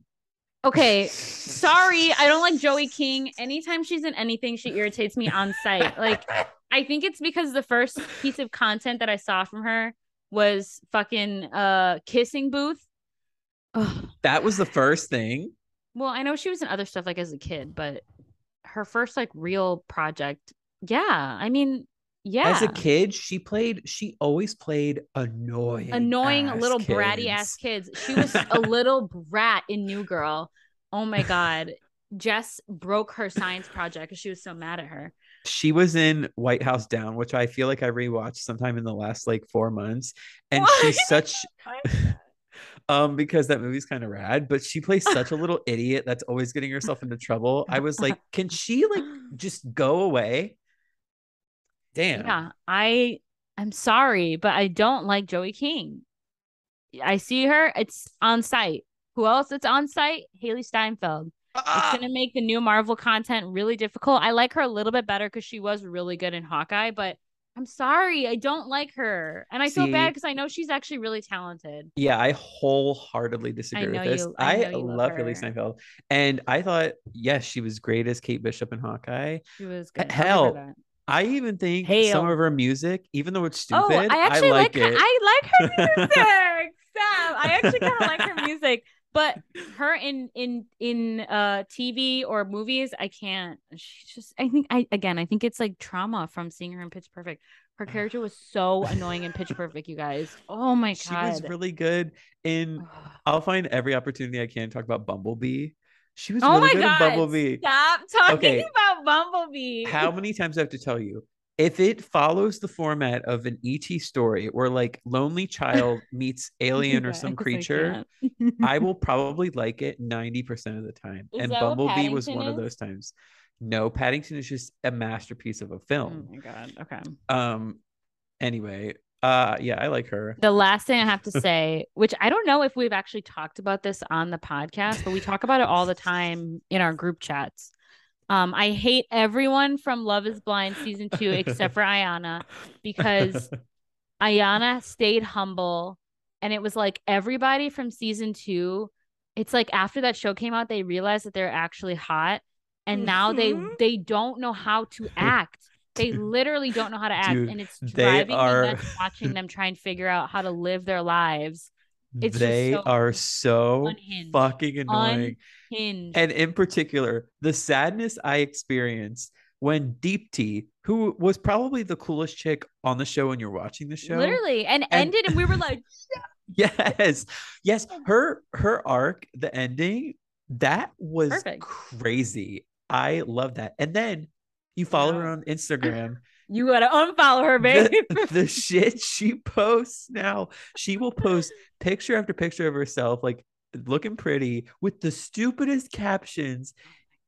It's so bad, you guys. embarrassing. It's so bad. I don't even know. Is she trying to be like funny? I I don't don't know. think she Like, where is. did I feel like on the show she was self-aware, and it's like, Now where did she's that not. go? They're completely all of them are completely unhinged. The only one that's not annoying is Sal. He like barely Yeah. posts on social media now. But when he does, he's wearing like little tank tops and it's like, okay, put it Yeah. away. Can we please, for the love of God, can we please have a Love is Blind season where there's actually not conventionally attractive people on it? I know. Please. I know. We're begging for it, honestly. And the thing is, oh, did you see that Vanessa Lachey interview where Yes. she said some whack shit about why they won't put fat people on the show? And it's Yeah. like, what? She said it was because they wouldn't want to be filmed. They wouldn't want to be on TV Yeah, or some like, shit. what are you saying? Girl, what? What are you Not saying? a skinny hot woman saying that. Like, shut up, bitch. Put But yeah, Vanessa Lachey on my list. I feel like you're funny. I Oh feel my like God. Love is Blind is built to have not conventionally attractive people on it. Or And so exactly. the fact The that first season I got. The first season I was like, okay, they probably had to just like this was the beta test but where they now had that to it's make sure it worked. successful, come on, you Put guys. some regular ass people on that show, please. Yeah. I'll go on that show. Jesus Christ. But you're hot. So Oh, stop. but yeah, I agree with you. Everyone except for Ayana in season 2 was just so Ayana was the only one annoying. that I still follow her to this day. And we didn't get a why are their names just floating out of my head? Cameron and Lauren. Oh, We didn't get a Cameron and Lauren for Lauren. this season. I still follow No. them. I still follow them too. And you know what? Oh, you watched the reunion episode, right? From Yeah. season 1. Oh, that Ooh. shit. You guys, we love is Oh Blind. my God. I love it. It's so trash. They're also, why are you taking so long between seasons? That's my I know, question. I know. If The Bachelor can turn that shit out in like Exactly. 3 weeks, why Thank can't you. y'all? Thank you. Okay, moving on to my celebrities. So I only have 2 because you crossed Joey King off my list. Yeah, you're done. You guys, I can't explain this. I just feel like this man is stinky, and What? I feel like Stinky? he's stinky Oh and my not. I feel like God. he's probably not a good man. Oh my God. And that's Jason What are you Sudeikis. saying? I don't like Jason Sudeikis. As I you know, don't like him. I commented in our document. I'm very upset by this because I love Jason Sudeikis. Jason v. Olivia. I'm team Jason. Sorry. Okay, you know what? You know what? I was about to say, I'm team Olivia. What? He served her papers while she was presenting on her film.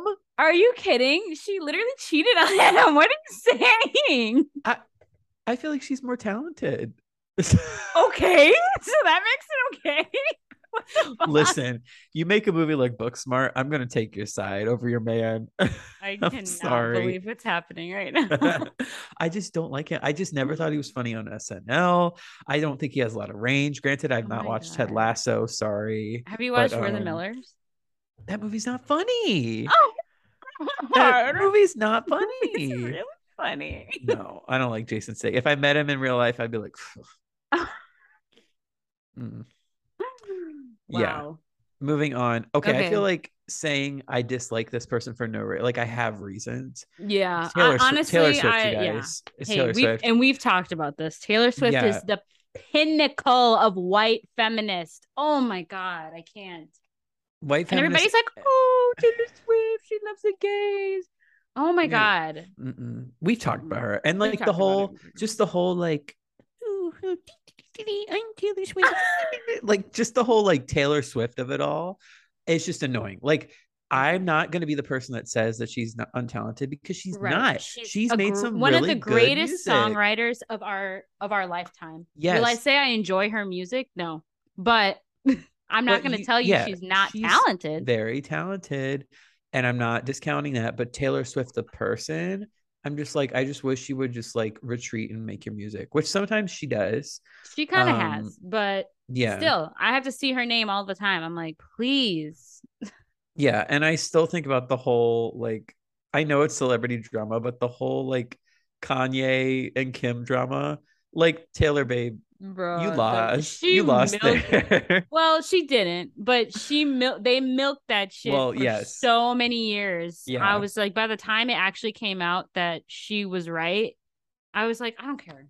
I don't care anymore. It's done. Yeah, and it annoys me because the Reputation era, like I get it. Celebrities will try and capitalize off of like almost Right. anything, and she has the right to, but I just feel like it wasn't. It was very If you're tired. going to capitalize off of drama like that, I feel like I wish she like leaned all the way into that, and instead it just Do felt what like I'm a Kanye did and I'm a put you bad in a girl now. video. Yeah, like I'm a bad girl now. Like it felt like it was very surface, and I just wish it was Yeah. more interesting. Also, I will say something that I didn't like during that whole Kanye Kim Taylor drama was that her only response to them when they leaked the edited part of the phone call was, "Oh, I didn't give him permission to call me that bitch." And it was like, "Really, sis? You were upset about that?" Let's come off it. Like, Yeah. don't even act like you and your little friends aren't calling each other that bitch all the time. Like, that is probably the least insulting thing Kanye West has ever done to you. And that you created this whole drama around. It was like, please stop. And I feel like Oh, they're doing the same thing now with her airplane. oh, the goddamn airplane. Oh Although my God. Twitter's funny. The Twitter's been humanitarian funny. spin on, oh, Taylor rents her private jet to other people. So to attribute all of these flights to her is messed up, you guys. Even though she owns the aircraft. What's messed up is y'all defending one of the richest celebrities. Right. Like, can we all Like just laugh? you I wish more people would understand that you could be a fan of someone's content and not have to defend their every Oh action. my God, literally. And then the whole thing with that movie, where the crawdads sing. Oh Oh my Lord. God. The turning off the comment. This is what I'm saying by white feminists. It's like white feminists are people who don't care about specific issues until it affects them. And then when people call them out, they turn off the comments. And that's literally oh, exactly what Taylor Swift did. So don't go see that movie. oh. Don't read that book. Don't listen to that song. Don't support colonizers. Yup. And potential murderers, you guys. These people are wanted Oh for my or God, are that's wanted for true. questioning for a murder. Yeah. We know All what right. that means. Well, speaking of don't reading books, should we get to our last segment? Books we don't Oh, like. yes. If you Why want, don't you go first? Yeah, you I go could go first because first. I'm gonna pop off on some of these. Okay, I only have two. So for those of you who don't know, I pretty much exclusively read queer books because I'm not going to be putting all that time into something that doesn't have queerness in it. So I have two queer books, two gay books to Two discuss. gay little books. So the first one is called Less by Andrew Sean Greer. This book actually won the Pulitzer Prize for Fiction in 2017. And to this day, I am mystified by that. I am mystified as to how it won the Pulitzer Prize, the highest prize you can get in fiction, how it won this. So, for those of you who don't know, Arthur Less is the main character. He's a writer. He gets the opportunity to like travel the globe and do different like engagements, blah, blah, blah. He used to be like a really famous novelist, and now he's a slightly less famous novelist.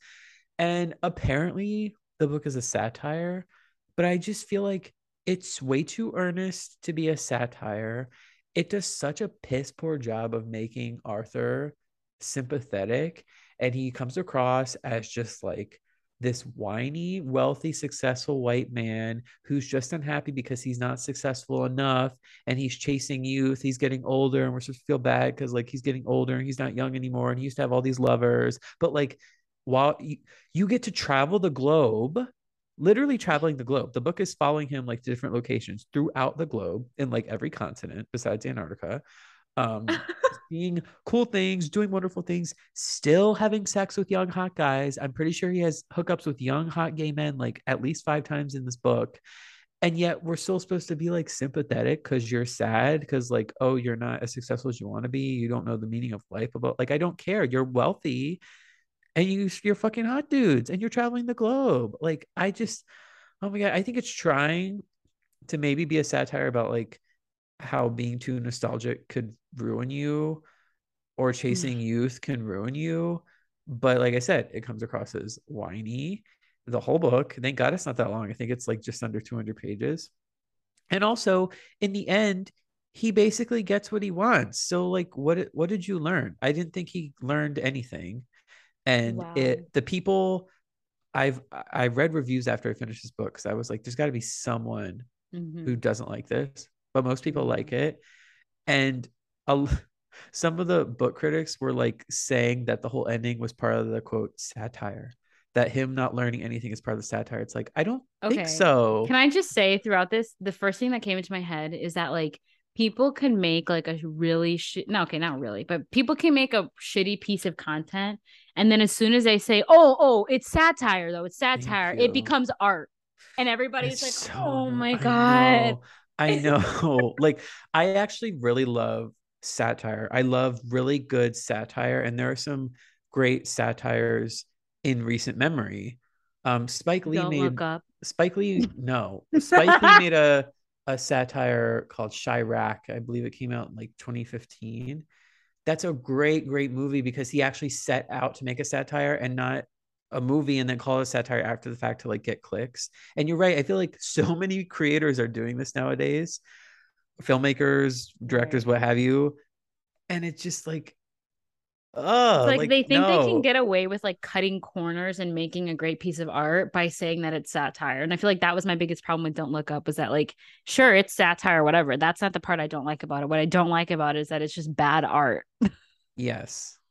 So I would not recommend reading that. And the second book I would like to talk about is a YA, but it's technically YA. It's called They Both Die at the End by Adam Silvera.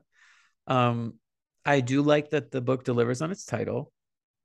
They do die at the end. Mm-hmm. Um, but the problem that I have with this book is that there's a fundamental issue I have with the romance that's shoehorned into like the last 50 pages of this book, because it's about it takes place in a world where like you are notified when you're going to die. Oh. Yeah, and it shows how it's interesting because you have like the main storyline of, oh, I'm sorry, I forgot their names. I think it was like Mateo and another guy starts with an H maybe. They There's another app that exists for you to spend like your last day with someone who is also having their last day or something like that. And so they meet up and they spend their last day together. And randomly at the end, it becomes a romance because Mateo is gay and the other one, whose name I don't remember, um, it's almost like he realizes he's bi throughout the course of the day. So it just comes up so haphazardly. And I feel like it's not well done at all. And it makes me sad for two reasons. Because one, I actually feel like that setup could be so interesting for like it could be so tragic, falling in love the day of your death. I feel like that could be so well done if it was actually like well implemented and written and not shoehorned in the last 50 pages of the book Oh. because, oh, we need some gay content in here. And then the second reason is like retrospectively, now that I've seen other YA do like Boy Meets Boy so effectively, i.e., I Heartstopper. was just gonna say Heartstopper. Is that what you're referring Yeah, to?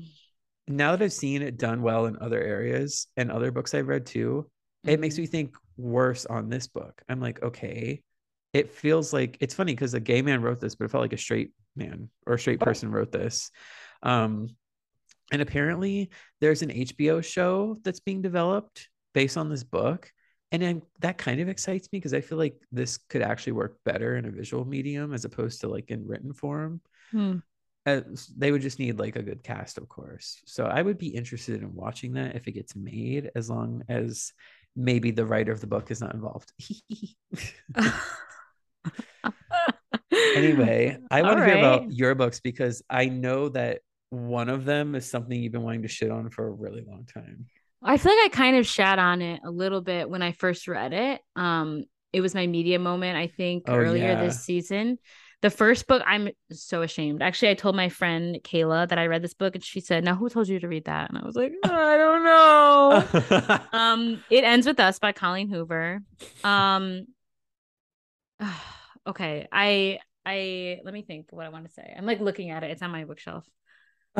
Looking at it for inspiration. I do love how on the outline you wrote this made me want to stop reading books written by white people. Yes. Okay. So before again, this is the first book I read this year. I finished it in I don't know, like February or something. Or no, I finished it after I moved. Anyway, before this, I had been like on a really hot streak with reading books written by people of color. And this was like the first book I read by a white person in a long time. And I was just like, see, look, this is why you just shouldn't. Which no, I've that's bad of me to say because like most of the fiction that I've read in my life has been written by white people. Aren't you But reading a book right now that's written by a white person? anyway, um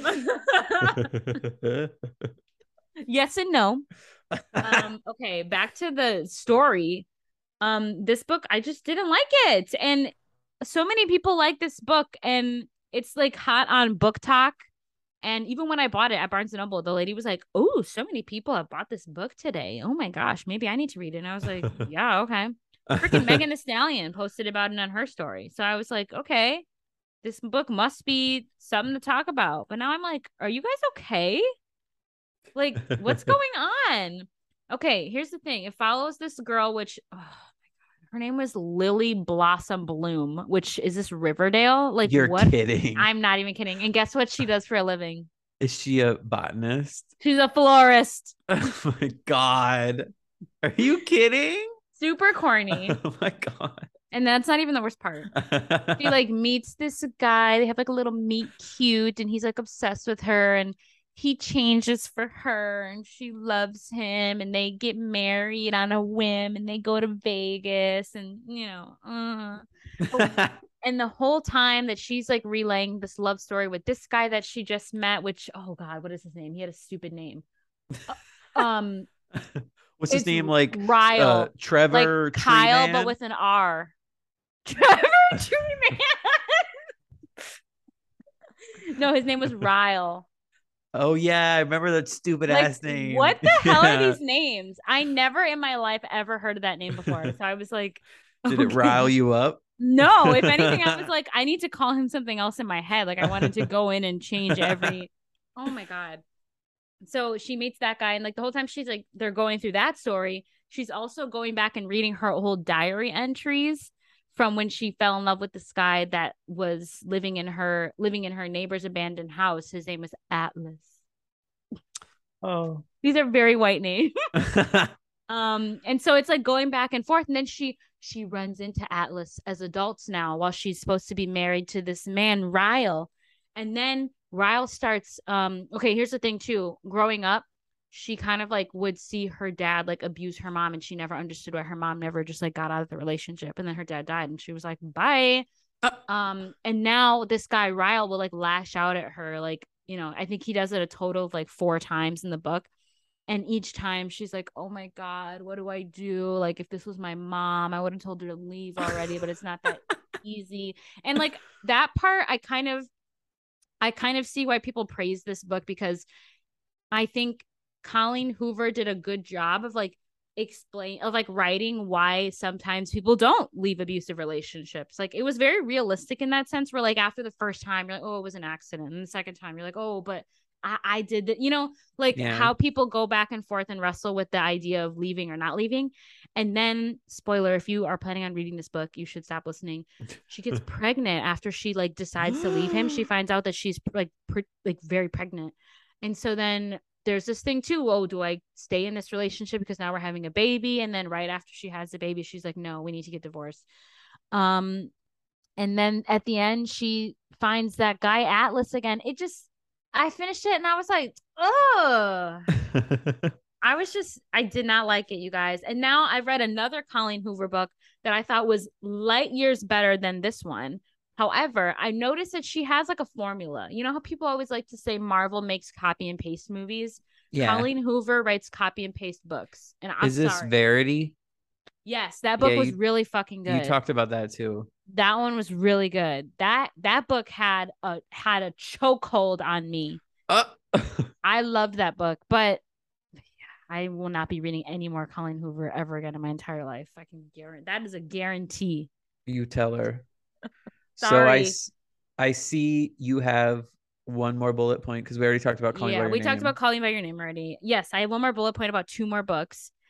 I put looking back, because when I read these books, I thought they were good, and now looking back when I was writing this on the outline, I was like, what books have I read that kind of irk me, or like I didn't like? Because normally I feel like this was harder for me than I thought, because normally I don't pick up books that I know I won't like. Yeah. And so now I'm like, and the first 2 books that came into my mind were fucking Paper Towns and Looking for Alaska by John Green. And let me tell you something.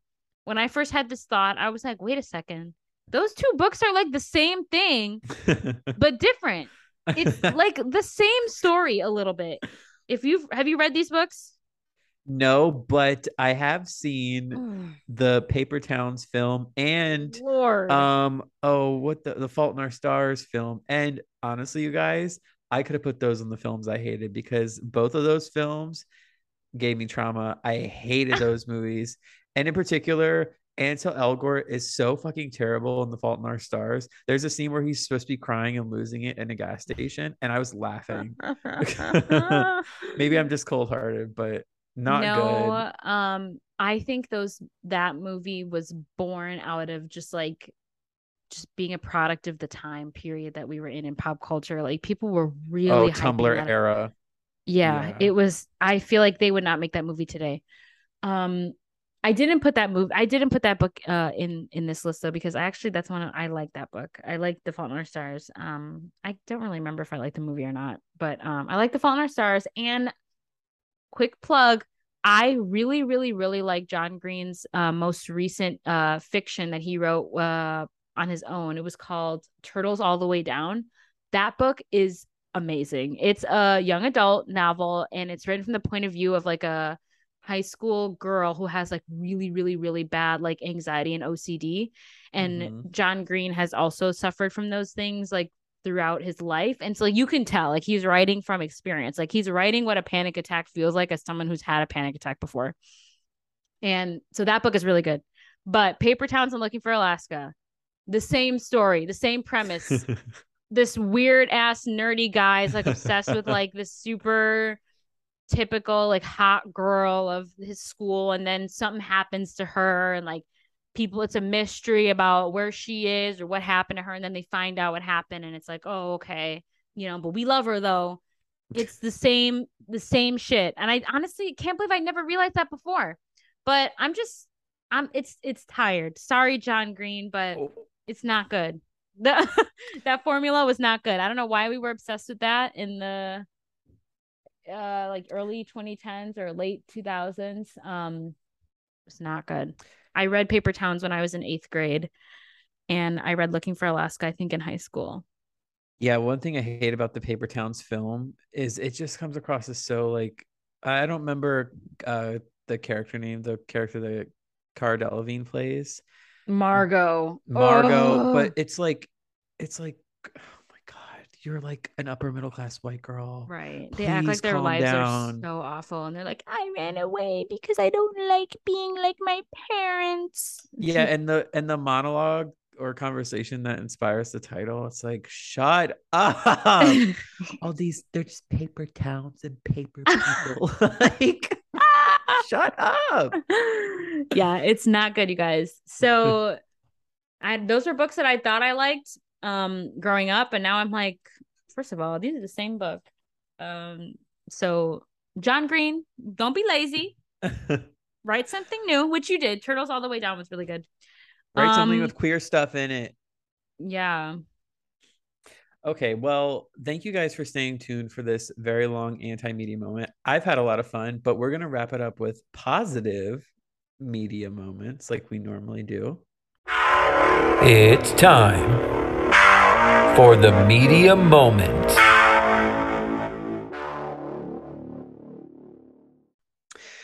And I'm going first. I'll try and stay brief, but I would love to talk about a film I saw last night. This is like what my Regal Unlimited program was made for, because otherwise I Yeah. would How many not. movies have you seen in the last 3 days? Okay. Oh, in the last 3 days? Four. Since Saturday. Four. You guys, I saw Fall, which was like the actual Vertigo stuff of it was actually really well done. The writing and acting was absolute trash, but I had a good time. And I saw Bodies, Bodies, Bodies, which was great. Go see Bodies, Bodies, Bodies. I loved it. But I'm not talking about it. And I saw ET in IMAX with Ely, which was actually a really special experience for me. And thank you so much for going with me, so I didn't have to go by myself. Thank you for bringing me. I hadn't seen that movie since I was a kid, so it was a Yeah, good refresher. I hope you had a good time. But that was for those of you who don't know, that is my favorite film of all time. I have a framed picture of E.T. and Elliot going past the moon on my wall. And I'd never Iconic. seen it in a theater. And so seeing it in a theater made me very Aw. happy and very sad. I cried a lot. But anyway, the film I saw last night, like I said, it's what my Regal Unlimited was like made for, because I probably would not have gone out to see it had I not been able to see it for like free. Oh. So it's called Emily the Criminal, starring Aubrey Plaza. And it's a drama. It's mostly a drama. There's some clips in here, but it's mostly a drama about a young woman who is uh, in huge amounts of college debt. She's working at like a catering company, and she can't get a full-time job because she has um, a record. She was arrested for aggravated assault. And we find out that was on her ex-boyfriend, and then she was arrested for a DUI. And so try as she might, she simply cannot get a full-time like salary job to help pay for her loans because of this record. And so one day, someone at her catering job tells her, "Hey, text this number. You can make $200 in an hour." And she texts it, and she meets up at this location with other people, and it's a credit card fraud scheme. And they say, "Here's a fake credit card. Go in and buy a TV, and then come out and give us a TV. We'll give you $200 because obviously they're going to resell the TV." And so Aubrey Plaza as Emily, she does this, goes fine, and she gets offered another job for more money from them, more credit card scheming. This time she's going to pick up a sports car, and that does not go super well, but she handles herself in a way where she starts to realize, maybe I like this. Maybe I'm good at this. And so the film tracks her as she gets deeper and deeper down into like this scheme. She starts to take a liking to one of the guys that's running it. And she just starts to realize, hey, maybe this is the path for me and not the path I thought I was going down, which she went to art school. She's an illustrator. So that's what she thinks she wants to do. But then she's like, shit, maybe I'm a good criminal. And it's just such a good movie. I did not know Aubrey Plaza could act like this, you guys.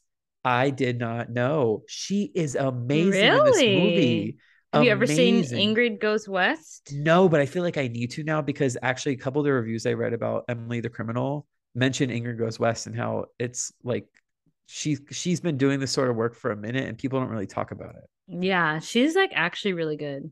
She's great. Like she does a whole accent too, because her character's from New Jersey. So she Oh, does a that's whole fun. accent, but like just her like body language and everything. It's so interesting to watch her character grow from like the beginning of the film where she's just like sad and downtrodden and lacking purpose, to towards the end when she's realized, okay, like this is what works for me. And I love how it's like a crime film, but it has so much to say about like how America works and how specifically if you have a record in this country, like there's always something against you at every turn. Like the deck is stacked against you, and no matter what you can bring to the table, like you're always going to be questioned about that fucking record, no Right. matter like. And it's funny because in the film when Emily goes on interviews, like being offered the chance to explain is better than sometimes she gets at other interviews at all, or she might not even get an interview, but getting the Yeah. chance to explain, and that's still not good enough for people because of that stigma. Yeah. I think that's really interesting. And it talks about like hustle culture and how like turning to crime is kind of its own way of hustling, especially if it's not like physically hurting people. And it poses those interesting questions. Like if a crime isn't physically hurting someone, like how bad is it? I mean, obviously, like if your bank account's getting cleaned out by a fake credit card, like that's gonna hurt you. But you know what I mean? It's just interesting. Yeah. Um, I feel like I like the anti-capitalist criminal films. yeah, you would love this movie. And also if Ocean's you 8. okay, it's a little bit different than Ocean's 8. It's a little bit more serious than Ocean's 8. Um, but also this goes with something I've been talking about recently too. Like I love a good like 90-minute in and out Oh, tight yeah. film. Technically it's like an hour 38 minutes, but generally That's hour and a pretty half. good. And like I said, you just need to see it for Aubrey Plaza. She is so good. I was so impressed watching this because she has to go to some like kind of dark places, and you're just like, damn. Love that. The only critique I have is it doesn't make any attempt to think of the story in terms of race. Now, obviously, Aubrey Plaza she's Puerto Rican, but like she's white passing. Mm. So she's basically a white woman, and there's no interaction with what that means for her, like getting away with stuff or being overlooked. Whereas, like, I'm sure if this film was about a black woman, the story would have to be rewritten substantially because of the different, like, Mm. someone like that probably couldn't go as unnoticed as easily um, Right. when buying a bunch of TVs or something like that. Right. Right. So I wish it interacted with that a bit, not necessarily had a different like actress, but just interacted with that aspect of it a little bit more. I would Yeah. have liked to have seen, but other than that, I thought this film was great and contender for my top 10 list. Oh, what? I loved it. It's just Wow. Aubrey Plaza is just so, like she is the movie, and since she does such an incredible job, like it's an incredible movie, and it really surprised me. I was not expecting it. I literally was just like, "Oh, it's Monday night. I'm free. I'm gonna go see this movie." I was like, "This is great." Well, I'm glad you enjoyed it. Yeah. What's your media moment? Okay. So I kind of also briefly brought this up a couple of weeks ago when I first started reading the book. But I want to talk about it now that I finally finished because the only other option would have been to talk about Obi-Wan Kenobi. And Ooh. let's just say I don't want to talk about that. So I'm talking about Bridgerton 2. The porn Also, book. okay, it's not porn book. It's campy in the sense that it has some scenes Of sex. Anyway, if you watch Bridgerton, you know. So this was interesting because actually, no, just kidding. I read the first book after I watched the first season also. And I will say, after I read the first book, I was like, ooh, the book was a little I liked the or no. After I read the first book, I liked the book, but I liked the TV show better, like the first season of TV because it had just way more drama and it was just better. But this one, they made a lot of changes. So the first book was very aligned with the first season, the main storyline of the first season, not the other side stuff. But they made a lot of changes for the second season, and I kind of wish they wouldn't have because So you're reading the book, you're reading like the second season book, so to speak, after you watch the second season. Yes. Okay. I just finished the second book, which aligns with the second season of Bridgerton, the show. And it's like similar, but they made a lot of changes and they made the changes for the drama, of course. But it kind of made me upset because I feel like so basically the biggest change is that Kate and Anthony get together very early on in the story because they're like caught in a compromising position and they have to get married, which I think they made that change for the TV show because they didn't want it to be so similar to the first season, which is what happens with Daphne and Simon. But the thing is, in the show, Kate's sister Edwina is like obsessed with Anthony. Like she's in love with him. Like she wants to marry him and he wants to marry her. But then in the book, he ends up having to marry Kate and he's like, oh, all right, whatever. But then in the show, what happens is Edwina and Anthony don't end up getting married because Edwina realizes that he's actually in love with Kate, and it kind of like ruins their relationship, the two sisters. Whereas in the book, Edwina pays no mind to Anthony. She's just kind of like whatever. She doesn't give a shit about him. And so I feel like the change that they made for the TV show was for the drama, of course, but it kind of like deprived us of Edwina's happiness because it is really cute when she like finds someone that she actually likes that she met around the same time that Anthony and Kate had to get married. So I wish they would have had something like that still in the show because I feel like the way that the second season ended, Edwina's still like, just alone. I mean, she comes to terms with like her sister and Anthony being together, but it's like not the same as it is in the book. And it's so cute. And also there's a huge part of Anthony's storyline that they don't really bring up as much as I wish they would have.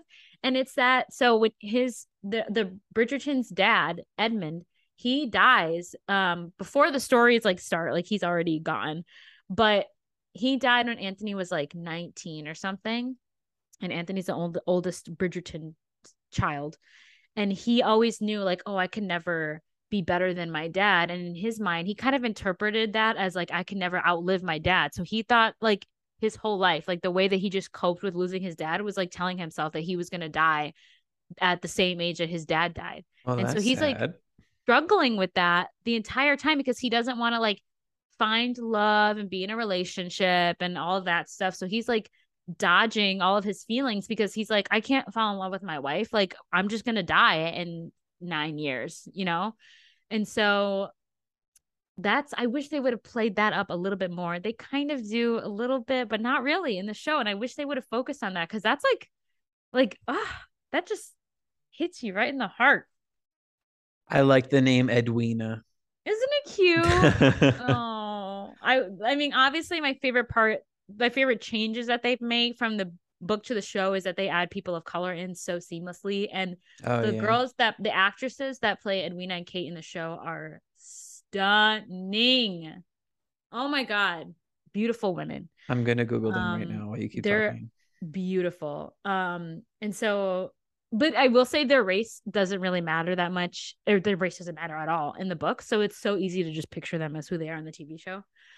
Oh my God, Edwina, aren't they beautiful? Pretty. I know. What's the other one? Kate. You said Kate. Kate is Kate Sheffield. Yeah, in the book their name is Sheffield. In the show, because they're Indian, their name is Sharma, but their mom's maiden name is Sheffield. Oh, clever. Yeah, they're pretty. Yeah, gorgeous girls. Gowns. Gorgeous girls. Beautiful gowns. Wait, did I ever tell you when I started playing your fashion boutique game while I was watching Shuri? And of course, I'm excited to play some more this weekend when I watch her again. When I finally unlocked the gown thing, I can't tell you how many times I just said to myself, gowns, beautiful gowns. Beautiful gowns. So that we were talking about Taylor Swift. Gowns, beautiful gowns. Anyway, do you have anything else to say about the book? Because we should try and keep this under 2 hours. Yeah, we're not. What do you mean? We are. 10 minutes. No, that was all I had. That was all I had to say. Oh wow. Okay. Oh, sorry. Really quick. I purchased. I purchased Porn Book 3.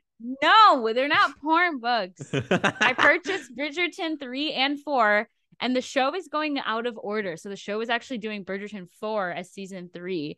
And so I'm like, do I skip? Do I read book 4 before I read book 3? But then everybody's saying that book 3 is their favorite. And so I'm like, sure, I should read next. So comment below.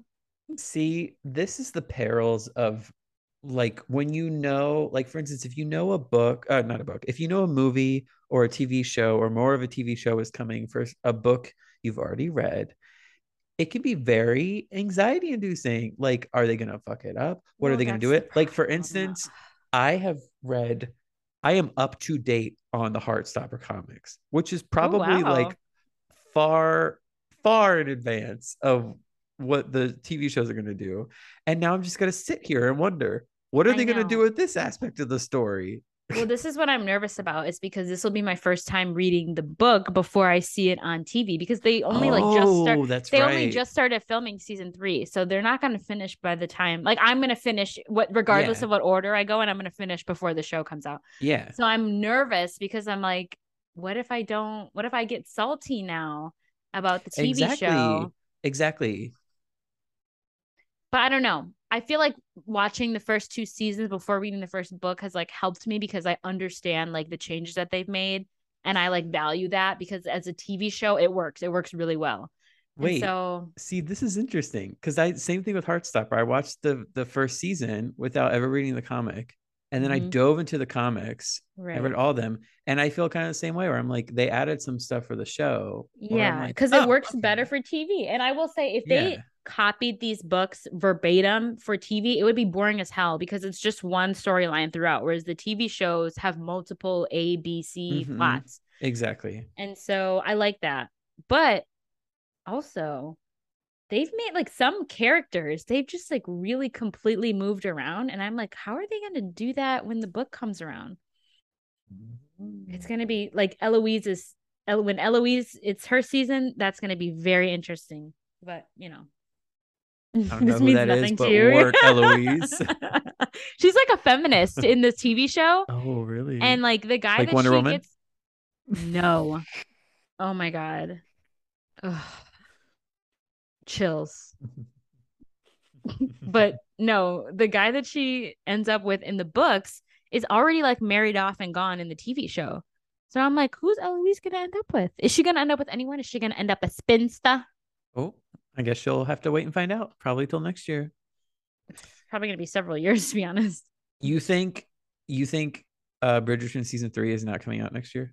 No, no, no. I think it will, but I'm saying they go each. There's 8 Bridgerton kids, and they go each kid gets a season, and so they're only on Colin. Well, Benedict is I didn't supposed to be understand. before Colin. Yeah, so I feel like Eloise isn't Oh, gonna get her okay. time. I Isn't gonna get get you. her I get you. I season. Yeah, get you. yeah. Whoops. Okay. Well, fingers crossed. Anyway, Yeah, sorry. we should cease so that we're not over 2 hours and Nick doesn't gripe at me. Um, Yeah. because he made a comment about our last episode being an hour and 17 minutes, Yeah, and I you was know like, what, Nick? what It could of be it? worse. It could be worse. And you know what? It is worse this week. So I think this was a really fun time. I think I people are had gonna fun. laugh and love listening to I this hope you and do. hate. If not, I mean, just humor us. We had a fun time with it. Yeah, this I had a That's lot all of that fun. matters. We don't really care This about you is guys. fun. We don't care what you like. This is our show. Exactly. That's why we're still going, even though we only get like a handful of listeners an episode. Yeah, we don't care. Sometimes we get more than a handful, and it's like, I wonder how that works. Like, I wonder, does Anchor just float out our pod into the algorithm, and it's like, oh, every once in a blue moon we'll get like 50, which still I don't know. isn't that much, but Maybe that's it's okay. the never mind. See, this is proof we don't do it for the likes. We do it for the soul. Okay. And with that, we leave you. So have a Have a good night. good night. Yeah. Bye.